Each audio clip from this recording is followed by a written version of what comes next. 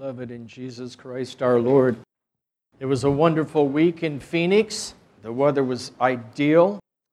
It was just gorgeous in carefree Arizona. I wish I could say I allowed myself to be carefree, but it was still a wonderful time to be with my brother priest. I got out just in time. I see the weather forecast is supposed to be starting off today with 113 and then all the way up by Friday to 119. So I was there one time when it was 123 and they had to close the airports down. So anyway, it was a wonderful time. And it was wonderful to visit with the priests. You got to hear the great things that are happening and the challenges and difficulties and struggles they're experiencing. And so as I'm listening to them talk and I'm reflecting on the gospel, this weekend I'm celebrating my anniversary of ordination is this coming Wednesday, the 16th. I'll be ordained 8 years. Not a long time, but not a short time either. In marriage, they say if you get through the first 7, you're going to probably make it. There may be some challenges, but most likely, unless, of course, the midlife crisis gets you and you have no focus on God. But in reflecting on the gospel, we hear about God saying, don't worry, take care, He will take care of you. 12 years ago, 13 years ago, I'm living my life with Pawnee Kelly, and we have great plans for our retirement. I owned a company for many years, was in the business for 27 years. My partners and I had great plans. I had intended, to get to a certain point, we were going to sell off the company, and I could have my little retirement house wherever that may be. We kind of liked the ocean, but we liked the mountains too. With that in mind, we would buy properties and apartment buildings. We thought we're going to set ourselves up so we can maximize our retirement income. We weren't going to be wealthy by any stretch of the imagination at all. But we would be okay. We wouldn't be able to travel the globe, but we could do a little things. This was where we were at. This was the kind of the vision we had in our lives. And then I got a call from Bishop Gerald of blessed memory. Actually, he called Father Joseph, and Father Joseph Stanichar called me. And he asked me the question, are you willing to go to the seminary? I didn't call him back right away. If you recall, I shared my vocation story some years ago. In that question implied, are you willing to give up your boat and your nets? Are you willing to walk away? Are you willing to give up that vision of retirement that you have in your mind? Are you willing to give up the little house on the beach or in the mountains, the camping trips, all these things? Are you willing to give that up? Are you willing to give up your retirement? Can you see why it took a week to respond? So the way my partnership agreement was written with my other partners, it wouldn't have allowed that at that time. But thanks be to God and the power of the Holy Spirit, they crafted an agreement that would allow Pawnee Kelly and I to live for 3 years, to have 3 years of income, and then that was it. I took nothing with me after that. Bishop Gerald, when he sent me there, said, now there is no guarantee you're going to be ordained. None. I won't even speak it to you. So there was many nights in the chapel of the seminary in tears, especially the second year. I didn't know what was going to happen. What were we going to do? My partners made it very clear, I can't buy back in. Because there's more to split when there's just 3.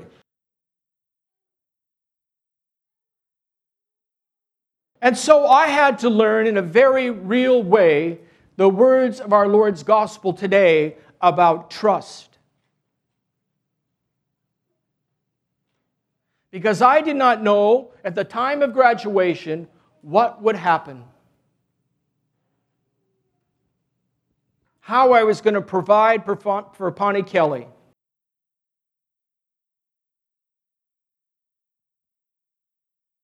We heard last night in the Old Testament readings, Moses telling the people before they're about to cross over the Jordan, all the things that God had done for them. And all that He promised to do. But they had to have trust in Him. And the sign of the trust in Him was to keep His commandments. I just finished reading the book of Joshua. When Joshua had gone in and taken the people into the promised land, he had one final talk with them, reminding them everything that God had done for them. They needed just to keep the commandments, remain faithful, and God would take care of them. As we're living our lives, we have to learn to start to lean on God and take Him at His word. Oftentimes we equate these words of the gospel with money. But it could be your good name.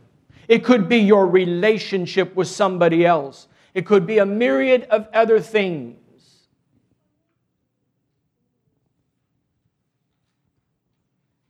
But trust in God does not mean that everything is going to be easy street. The roads aren't going to be paved with gold. If you go back and you read the Old Testaments, particularly what Moses did, how it was, you'll see that their life was filled with difficulty and challenges as well. It was that way with Joshua. It was that way with the apostles. It was that way with St. Paul and the fathers that came after them. Yet God took care of them because they had that faithfulness. They had that trust. Do not think that you're going to have a life that's going to be simple and easy and sweet. I just got to trust enough.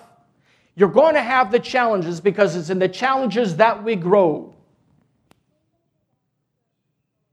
But as I have learned through my own experience, when I get to that point that I realize I cannot control it, I'm not in a position to plan, I can't make a retirement plan anymore as I had before. I find myself walking slower. I find myself surrendering. Surrendering to God. And in that moment, there is such a peace that you can't describe. No longer do you have to start worrying about things. Yes, I still have to do what I have to do, but I'm not filled with the anxiety that comes with it. I'm not worried about the clothes on my back or the food I eat. Yes, sometimes it could be thin, but that's okay too. Elder Thaddeus would say, when things are going great and your prayers are answered, give glory to God. When things don't go well and you don't get your prayers answered, give glory to God, because He's allowing the difficult things to help form you. But He's still paying attention to you. He still has a plan for each of us. But what we're required to do is to lean on Christ, to take Him at His word. And the only way we can get our mind off the preoccupation of the wants, the needs, the concerns, is to focus first and foremost on Him and His way of holiness. Truly realizing that this isn't the life that I'm going to live in the end. This is just a preparation time. What awaits the heavenly kingdom, that's where I'm going. And all this is to help me get there.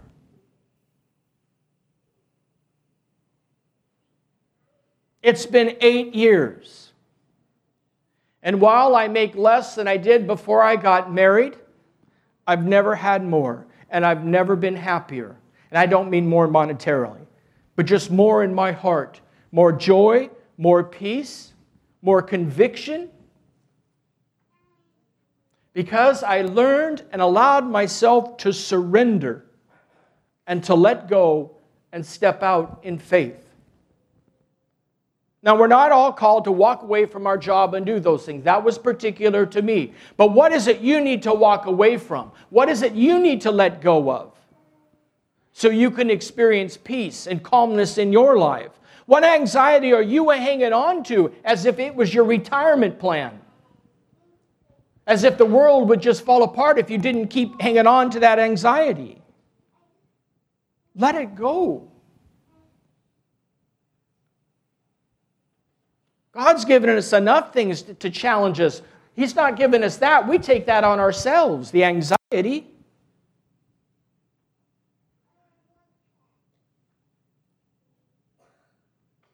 Father Joseph, on my first day in the office, on August 15th, I took over the parish.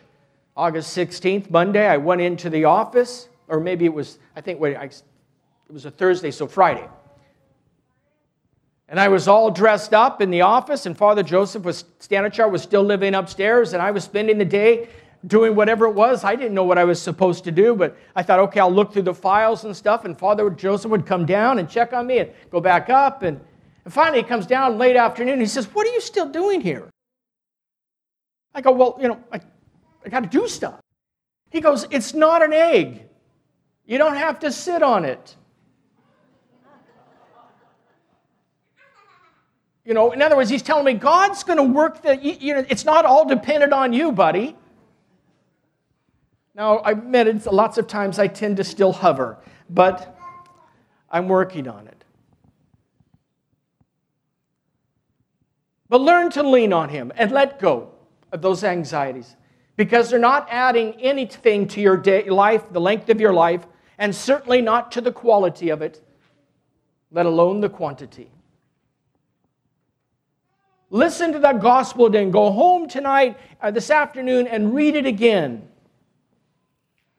And whatever anxiety that's coming to mind as you're reading it, let it go. And say, "Lord, you know me. You know every hair in my head. I am going to do what you've called me to do. I'm going to go to work, or I'm going to take care of my children, or I'm going to do this, or I'm going to do everything I can to the best of my ability because you gave me gifts, and I'm going to exercise them. I'm not just going to lay down and expect to be served." But there comes a point where I can't go. I can't get beyond this. And this is where I need your help to lead me. When we do this, there is an incredible peace. And you'll feel it. You'll feel your shoulders drop. Because you're going to be okay. What else are you going to do anyway? Right? But you fill it up in the life of Him through your church, your sacramental life, your liturgical life, your prayer life at home. Those are the things that you just I can't wait to get back to. You get out of the liturgy, you visit, you have the liturgy after the liturgy downstairs, and we have a little reception. Then you go home, you enjoy the family, and then at some point you're going, "Ooh, I want to pray. I want to sit just a little bit with you, Lord. I want to let go of some things that I've been hanging on to too long." So I end with these words of the psalmist. And you've heard these words many times. Most of the time they're written on a little holy card at a funeral. But they're meant for the living. They're meant for you. And they just illumine the gospel that we read today.